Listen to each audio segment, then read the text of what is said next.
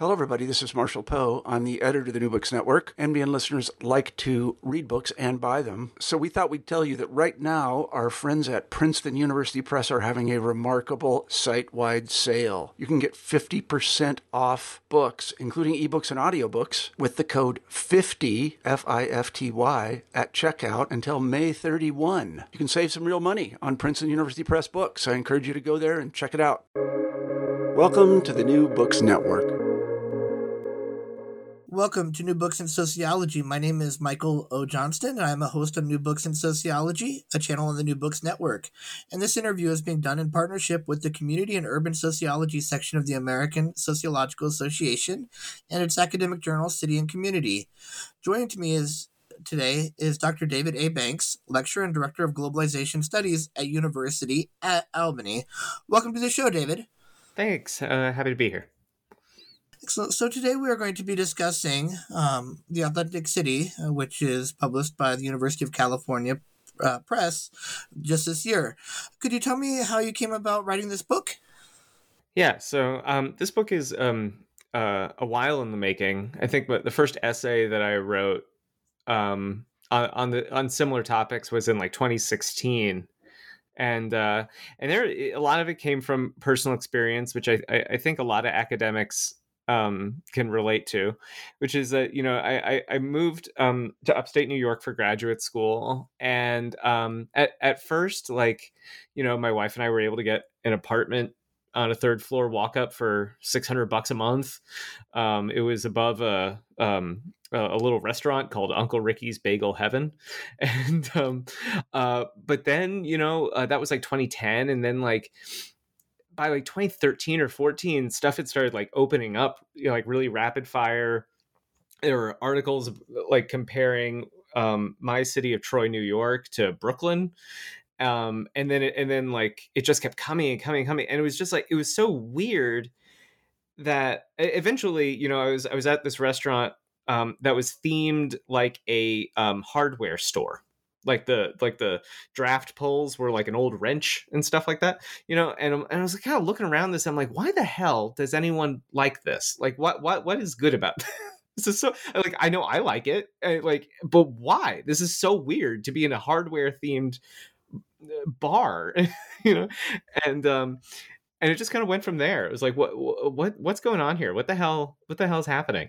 And a couple of years later, The City Authentic, the book I wrote, is mainly trying to figure out what is this new third, what I consider to be like this third big movement in city development, and how it works, why it works, and whether it's good, which I'm pretty ambivalent about. Yeah, so you talk about the hardware themed bar with the wrench shaped artifact in it, and part of me sees you talking like unique or different. However, you name this book, you title it with the word authenticity in it. What do you mean by authentic? Yeah, so authenticity is a really tricky idea. I think anyone that's tried to write about it has, it's kind of like trying to hold on to a fish. It's pretty hard.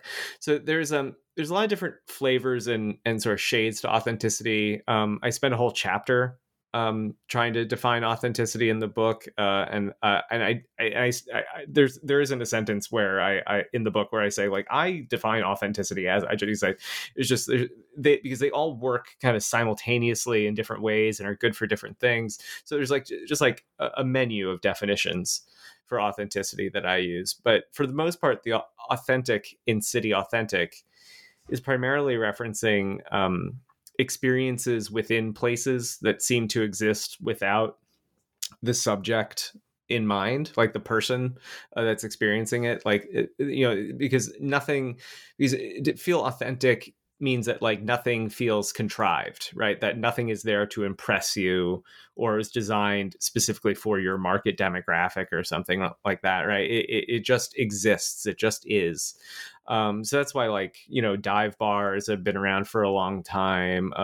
Grandma's apple pie, an old brownstone walk up or something like that. Those things I'll read as authentic. because they predate your existence for most people. And if they predate your existence, then they weren't designed to impress you. They just existed, and then you discovered them, or they were brought to you or something like that. And that's deeply gratifying to a lot of people, especially at a time where, you know, everything is sort of like algorithmically sorted and delivered to you. Here's something that you just found, right? And like that both kind of like flatters you as like someone who doesn't need culture fed to you. You know, you can go out and find it. It feels very agency. It feels like you have agency there by doing that.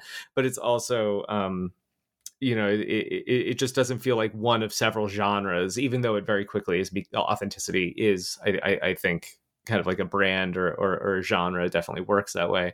You know, here I'm also indebted to Sharon Zukin's work on this, her book Naked City. You know, I quote it a ton in the book. You know, and there she describes like this experience of origins as generally her definition of authenticity. And I think that goes a long way to how I'm talking about it. But what that leaves out, that I'm still really interested in, is how we use these experiences of origins, let's say, to inform our own identity, like the story we tell ourselves about ourselves. And I think that's like a huge part of the pull of these places that are branded as authentic. And it's also what cities are relying on. They leverage that desire to get people to move here, or to convince big employers that their employees will like it here, or, you know, like a lot of it has to do with, you know, convincing people that, especially in small and medium-sized cities, which is what I study, that, you know, like that these cities that maybe no one's heard of, or you have a cousin that used to live there or something, right? Like these are like the thrift store finds, like these like little quirky, out of the way places that compared to like the name brands of major cities. And so that's kind of like how authenticity operates in the City Authentic. So, and you talk about some previous movements, like the City Beautiful movement and the City Efficient movement. How do these compare to your vision of, you know, the authentic city? Yeah. So like these two are previous movements that have a lot of overlap across each other, but they kind of vaguely go in order: City Beautiful, City Efficient, City Authentic. And I'll just go through them. So like the City Beautiful, this was one where, you know, I think if you took like a history course or American cities kind of survey course, this is usually come across this term. It's, you know, the idea that you know, very wealthy, powerful people would build these grand, usually public-facing buildings for a lot of reasons, you know, to placate the masses, to kind of, you know, like make them stop building guillotines. To, you know, he's like, look, I gave you a library, please don't kill me, right? You know, like, so there's like stuff like that. But it was also a signal to other rich people that this place was good for investment, and it was also a place to store money and value, because the American West had kind of, the frontier had closed, and so now the cities had to start absorbing all of that capital that used to be put into you know, colonizing the North American western part of the continent. So that's the City Beautiful movement. It's all about really big, ornate, beautiful buildings that are also, in the American context, trying to show that these cities are as good or better than Europe, right? The old world. So there's that too. And then the City Efficient comes through as towards the there are hints of it before World War II, but it really kind of becomes ascendant after. And this is where code is deeply important, both like computer code and like land use codes, right? So this is where we rationalize the city, and we make it sort of a technical practice to manage it, right? The Harlan Bartholomew, considered to be kind of like the first professional city planner, right? It's just like going around the country kind of being like a Johnny Appleseed, sort of setting up these more rationalized urban planning departments. And you have architects that are trying to forefront efficiency and utility more than the aesthetics of like very ornate buildings. So like that's sort of the city efficient movement, and in both of those, and now in the city authentic, all three of them always utilize like the way that everyone got rich, right, gets put into the city, right? So if it was steel and oil and steam, right, that those things not only finance the city beautiful, they also build it in the same way that, you know, computer chips in the aerospace industry are now kind of being brought into computers that help design and manage the city efficient. It's also, you know, the automobile, it becomes like, you know, the center of cities in a lot of ways, and now smartphones and social media are you know, the big tech companies are quite literally, I think, as we're talking, like keeping up the major stock markets right now, right? You know, and it's through social media that this description of authenticity and the enrollment of authentic places into your kind of like authentic identity happens, right? Is all happening on social media. And one major figure that you mentioned in this book is Charles Edward Jeanneret, and the saying, "A house is a machine to live in." Is this kind of this idea of a rational city being designed to be efficient, as you discussed with the city efficient movement? Yeah. So history knows him better as Le Corbusier. He's a French Swiss architect. It comes from a family of them, and he his saying, you know, that a house is a machine to live in is sort of this bombastic, you know, I don't, it's hard to tell if he actually believes it. He probably does, or did, but you know, it's this very um uh, uh serious argument that that buildings should be very utilitarian, right? You know, so he is foundational in the city efficient movement. He saw the built environment, again, as this really utilitarian thing meant to sustain human life, right, and happiness. He cares deeply about like the getting access to like light and fresh air for all kinds of people. A lot of this is a stark reaction to the Victorian city that, you know, had people like crammed into small, tight spaces, and it's very smoky and dense. And this is all about opening things up, lots of light, bringing green spaces into the city, stuff like that.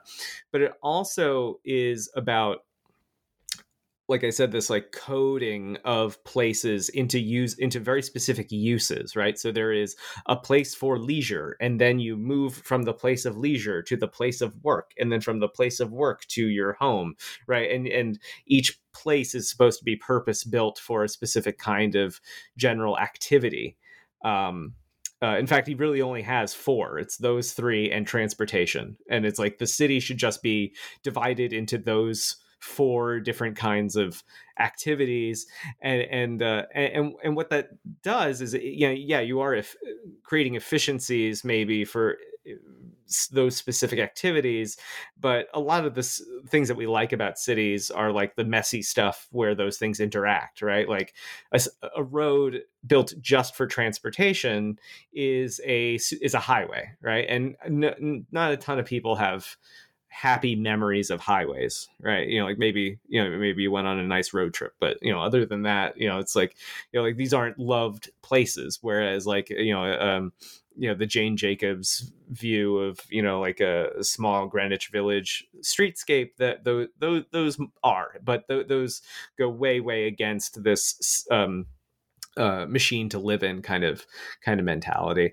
And so while we do kind of like, we are still very much living in the shadow of Corbusier's sort of perspective on how to build things. You know, we do live in, there are a lot of places that are just like for miles and miles, like domicile, right? You know, suburban tract housing, and then everyone drives and transports to where they work, and leisure is in a plaza somewhere, right? You know, like that's all very much in the Corbusier sort of model, although he'd probably be disgusted by a McMansion, or like how we plaster on different kinds of styles onto the same kind of box that he hated. He just wants, because ultimately that came from, I think, a good place, in that he wanted all of the money and resources and labor that go into building things to go strictly to functionality, right? And so if you're spending it on like a fake brick facade, that's money that you didn't spend on something more important in his ideas. More natural movement and more natural design than for natural efficiency rather than, as you said, fabricated. Yeah. But in some ways, I see the City Authentic as being an extension of that. Moving people based on the experience that one desires will determine where they go. I think in some ways. Yeah, I mean, so like there's a lot of contradictions in everything that I just put out there, right? Like, for example, now I see this with my students now, is like there's this growing nostalgia for like the 90s shopping mall, right? And the shopping mall is one of like the most like throwaway architecture, like very modern utilitarian kind of box, right? Like the outside of a mall looks hideous.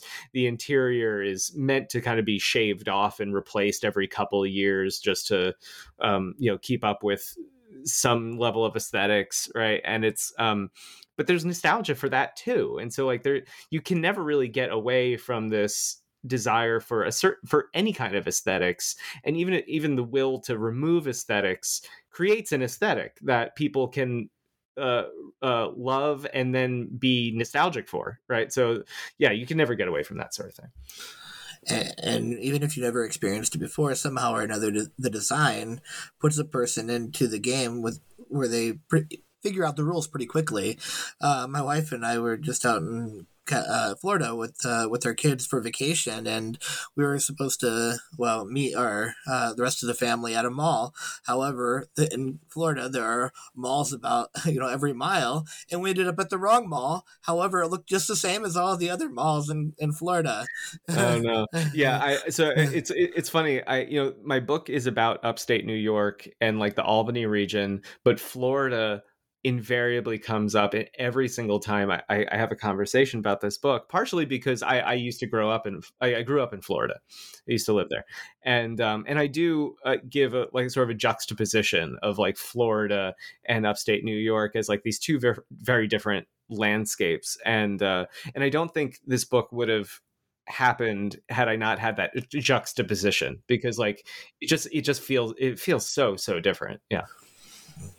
And then the comparison that you also make between Albany and New York, and Manhattan maybe is what you mentioned, but it was a very interesting comparison. Albany being known for more of an educational center where people can come and find highly educated people, and Manhattan and the other New York area having sort of a different personality, but also having a larger population. So those comparisons were very helpful when reading.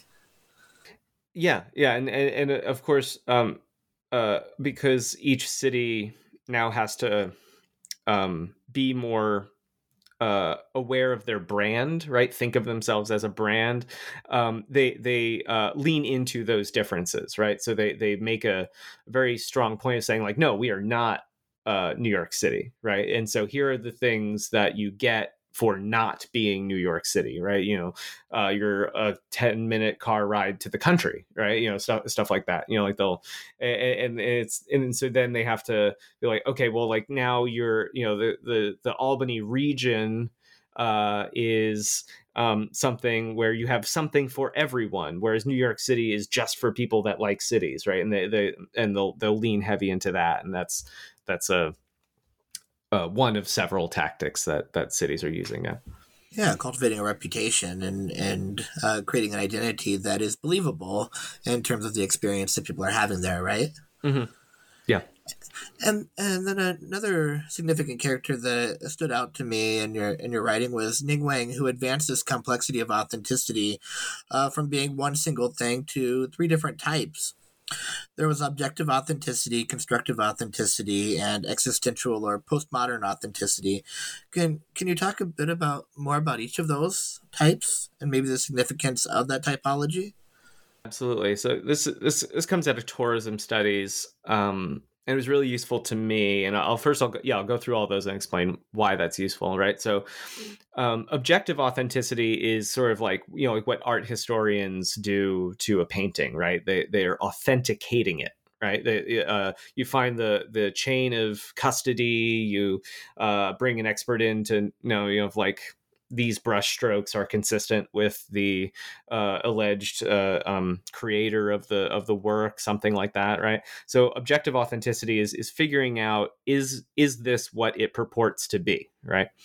Um, Constructive authenticity is basically meeting expectations, right? So that have been set by someone.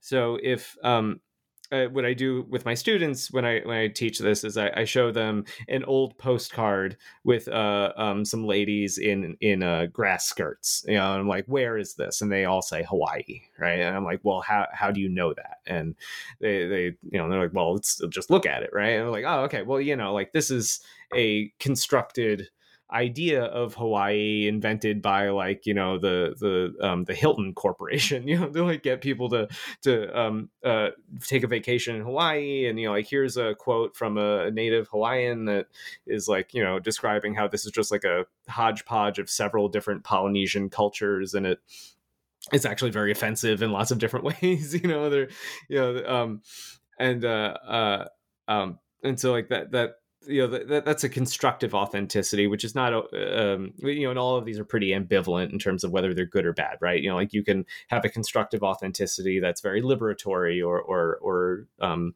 or brings attention or visibility to a marginalized group, right? It's not always bad. But existential and postmodern authenticity, right? They're basically Wang uses them kind of interchangeably, but basically what these are is the ability to feel as though you are like achieving a self-actualization in like the subject-object experience, right? So if to like make that in kind of like normal person language, it's like the idea is if I always sort of viewed myself as an adventurer or something, right? But life gets in the way and you end up just being something else, and you don't feel like like you're Indiana Jones or that you wanted to be, right? Maybe you go on vacation and you go scuba diving, right? And that scuba diving expedition feels like an adventure, and then you're like, this is the real me, right? I am experiencing the real me, and therefore that this whole experience and this place reads as authentic, not necessarily because it's constructively or objectively authentic, but because of what I felt has an existential sort of experience that reads as authenticity to me. And so that's what that third one is. And right, and these are all really useful when thinking about how cities brand themselves, right, or at least like try to get more attention, because they're working in all of these different ways simultaneously, right? So often they'll plumb their history for something interesting, maybe what they used to manufacture, especially in the Rust Belt, right? They'll go and find like their old nickname. So like where I live in Troy, it's the Collar City because we invented and then manufactured the detachable shirt collar. So that was big here. Across the Hudson is Spindle City because there's a bunch of textiles in Cohoes. There's the Electric City. There's all these different blank cities, right? So and so often you'll get a tattoo shop, a bar, a restaurant that will incorporate that name in there, right? And so in that way, right, you have like this objective of like searching of history and finding, like this place definitely used to be called this, objectively. Then you create a more modern brand around it, and so you construct like something where today the expectation of experiencing the collar city is, you know, having a great date night instead of sweating in a industrial laundry building a shirt collar, right? You know, a very different experience. And then, you know, and then you can have this existential sort of authenticity where, like, maybe, you know, you live in a redesigned brownstone, and you walk to work and the farmer's market on Saturday, right? And this is, and you live now this very authentic urban experience, right? And so there's all three kind of happening in the same example, sort of at the same time. And you might even be able to put on a blue collar uniform and get a picture taken to take home and put above the mantle, right? Absolutely, yeah. Absolutely. Excellent. And then to add to this complexity, June Deary suggested that there are three components to any reality, and that is that it's contrived in its settings and pre-planned, and or revitalized or existential, and that it is edited. Well, what is this extra layer that has been added to the concept of reality? Yeah, so here June Deary is specifically talking about reality television, right? So this is her her work on reality TV. It's pretty foundational to the field, and she's just basically kind of historicizing or breaking up the reality television into three eras, basically, and we get all three still, but it's sort of developed in that way, right? And so the edited sort of reality are sort of like slice of life documentary style stuff. This was more popular in the UK, which is actually what The Office is parodying. It would be like these little like serial reality TV shows where it'd just be like, this is John. He's getting his driver's license for the first time, and, you know, John like fails his driver's test or something like that. And you're just like watching him fail, right? And so like there's that. You could also say like Cops is to some degree like a reality edited sort of reality TV. And then the contrived settings are pre-planned. Survivor, you know, right? You know, anything where there is a like kind of like a game show element to it. You know, we're putting people in this contrived situation. Now you just like watch them win instead of make friends, etc. Right? And then the revitalized existential is one where the reality TV, the thing that you're watching, is also supposed to kind of change reality itself, or like you are just like watching someone's life change, right? And so like Shark Tank is the perfect example of that, right? Where like here are people making deals on television, right? And we're just like creating a spectacle around it that you get to watch. And in that one, you know, there's both the show that you're watching, but then also the product that will then go live on, and like you will see as a commercial in after the show or something like that, right? You know, like that this is all kind of like happening simultaneously, right? And I just find it really interesting that one, this maps onto these concepts of authenticity really, really well, and this. And at the very least, this is sort of like this isometric formation, right? Where like these two different aspects of life, tourism and reality television, are being shaped and changed in the same way at about the same time. That, you know, like authenticity in tourism, it follows about the same time frame as reality TV is too. So and so there I just like point to the fact that, well, if these two very different parts of society are changing, then there must be kind of like this third sort of big push across all of them and many other things, which includes economic development and city planning, right? It gets included in this wave of like changing things from the just like editing and observing reality to existentially sort of connecting your experience of reality to a brand or a product. Like all of this is happening at once across many, many sectors of life.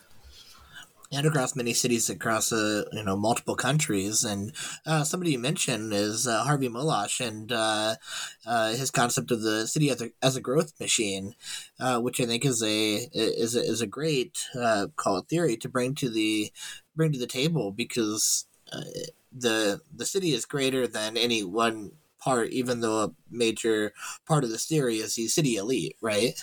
Yeah. So I keep saying, I think this whole time I've been saying like cities as if like they're, like these single entities, right? But no, they're like these complicated internally, they're like dynamic and confrontational um, organizations, right? And yeah, Urban Fortunes, a book that came out in 1987. I still teach from it. It is like everything that they say is still, yeah, it's brilliant. It's still relevant. And unfortunately, nothing has changed in much of what they describe. All you need to do is like bring in new graphs to show how this is like still happening, right? And basically, what they argue, right, is that elites don't agree on everything, but one thing that they definitely agree on is that growth is good, right? Growth of in all dimensions, right? So population, local economy, the actual physical built structure, right? Everything has to grow because that's how they make money, regardless of how they make money. Whether you own a car dealership, a newspaper, or a condo, right? If the city grows, you're going to make more money,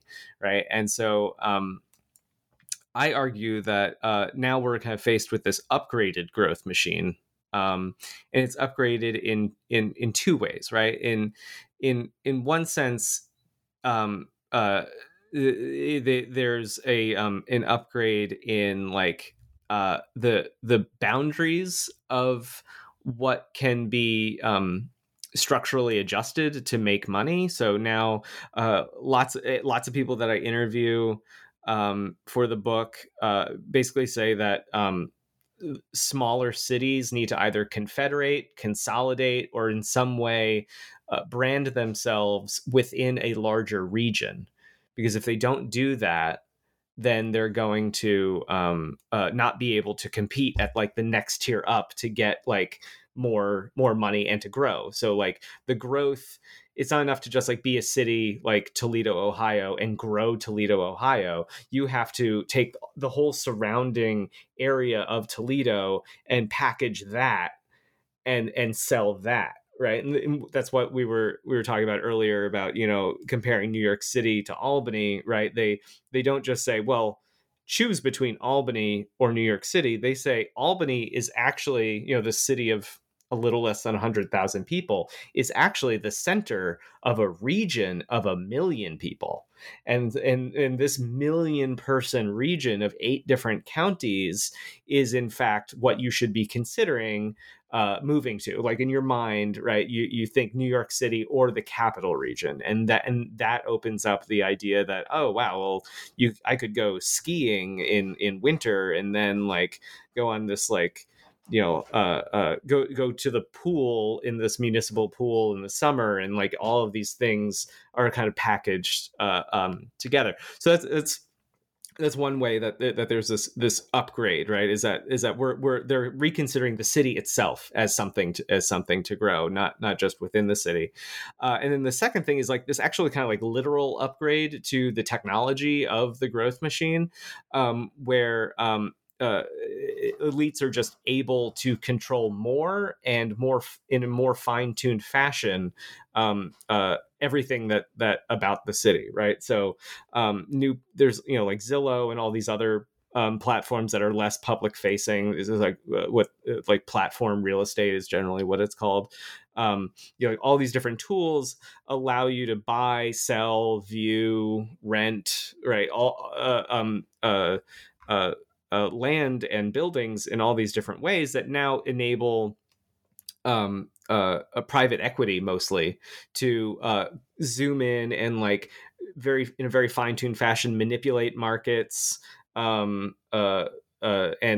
speculate in ways that help them a lot and put this will toward even higher forms of growth, right? That that are generally unsustainable. Yeah, I remember you mentioned Richard Florida, right? And the creative approach. I remember at the beginning of the book you were talking about a conversation on your way to a game. Was it a baseball game maybe that you're having with a colleague, and how you initially were like, no, that's not really what the city is about, but then you said that that's exactly why you fell in love with Albany, right? Yeah, yeah. No, I was talking to a colleague in my department that has also spent a long time in sort of the economic development sphere of the capital region of Albany. Actually, it's Albany and Saratoga and a bunch of other places, right? And yeah, and he was reminiscing about like how he would when he lived closer to the city, he would go to a Mets game, and now he still goes to Mets games. It's just a longer drive, but yeah, he was saying that like basically in order to sell a region, you should follow the Richard Florida approach, and I know that, and Richard Florida also knows because he published a book in 2017 saying that like this creative class approach creates this winner take all urbanism that that creates inequalities between cities and within cities, right? And so like the idea that the creative class would just be like this money generator that would then have trickle down basically, right, to service sector employees and everything else. Like this isn't really working. And I was about to kind of take him to task on that, but then he just kind of asked me, well, why did you stay here? And I have to acknowledge that it was this creative class process. I did like my cute little downtown and my little tapa bar and all the cute little stuff. Like I like that stuff, and so like it does work, right? But it is also a deeply unequal place here, and the stuff that does make it stable are not those things. The things that make this region appear stable is the fact that there's a ton of union jobs and there's a ton of public sector employment, and those are the things that really stabilize this region and allow everything else to happen. So it's a very complicated kind of story or tension between those two things. Yeah, it'd be interesting to, maybe you do already, but Richard Florida and Harvey Molosh paired together. I mean, it's sort of, they gel well together. They do. Yeah, it's I think Urban Fortunes explains a lot of why the creative class thesis worked, right? Because it gave permission to cities to stop doing this sort of smokestack chasing, which was like the last paradigm of economic development, and instead be what I call in the book like the fun weekend dad mayor, right? Where you just get to like put out all the fun stuff, and the idea is that all the people with disposable income come to your city to do the fun stuff, and then that creates a tax base that you can then do the necessary stuff with, and it doesn't require a lot of hard choices. But we've been doing this since the late 80s. That's been the way that most cities have tried to do economic development, and it doesn't work real great. What does work is manufacturing, and then keeping that, or at least manufacturing and other labor intensive jobs, I should say, and then making sure that that labor intensive work has that the value that it creates is spread maximally among the most amount of people, like, and however you do that is great. In the United States, the history has been, you just look at the Fed's own graphs on this, and it's been labor unions that do that maximize value per person. Yeah, even some of the biggest cities, you look at the outskirts that aren't profiled, and oftentimes these festival cities or call it resort cities don't profile the poor areas of the community, and oftentimes build highways around them so that they can be undiscovered. Yeah.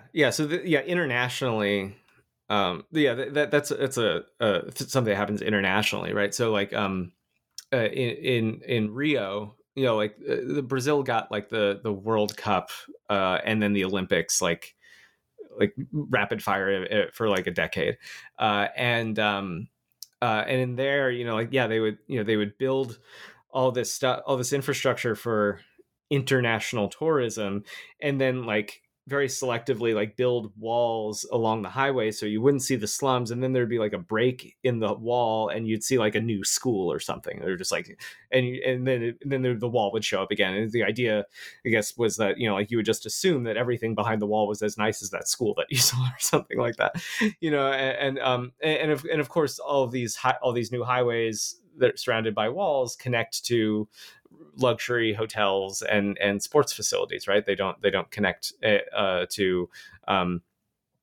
stuff that people who live there all the time need, right? And it's very similar, maybe less slightly less stark approach in every city, right? Is that you get this influx of money, if you get it at all, that's for a new condo or apartment complex or some sort of fun thing, a rock climbing gym or whatever. And you look at the newspaper and it's like, oh, this got like $600,000 of state money, or they're not going to pay property taxes for 30 years. Stuff, you see stuff like that. And it's like, oh, okay, well they can get that, but like why am I paying? Why do my property taxes keep going up? Why does my rent keep going up and the building keeps getting crappier? Like these are all feel like these really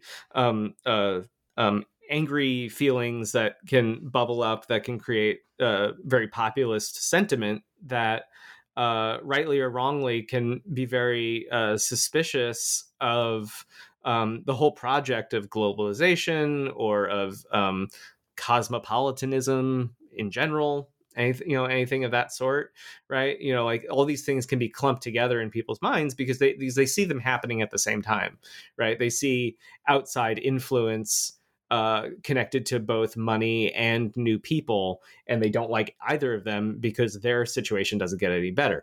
And then some people do, and of course a lot of the small business owners do see their stuff getting better and they're happy about it, but like and so they're gonna, there's not going to be any political coalition there to make sure that the wealth gets spread around. And usually what that means is that there's that people leave, that there's displacement, which is why I look at my in my book I see that rents skyrocket, right? Like the rents go up like crazy, but population wise it's almost net zero. We add, the capital region of New York added less population than on average than the state as a whole, right? But they built a ton more buildings. Like they built more housing, and they built it at the top of the market, right? And everything else went to go meet that top of the market, right? Because that's how housing works. It's not a simple supply demand curve, right? And so that's also something that we see a lot, is a lot of displacement and a lot of resentment due to that displacement, and that's a big part of the City Authentic. There's a lot of the challenges that the City Authentic poses. And for the name of branding and to develop a reputation. Yeah, and there's been like some really interesting efforts at city branding that we haven't really gotten into. Like one of them is just like picking a city flag.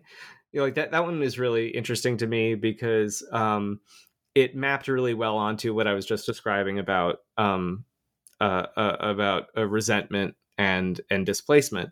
Is that I don't know if anyone listening has also listened to 99% Invisible. It's a podcast about design, right? And the Roman Mars, the host, also did this TED talk about city flag design, and this was back in like 2014, I think, or 15, and it sparked this like nationwide effort to redo municipal city flags, because the whole point of the show is that they're ugly, right? And that the few cities that do have nice city flags, like really use them a lot. And he posited that a nice flag does a bunch of other good things for cities because it's like something to rally behind.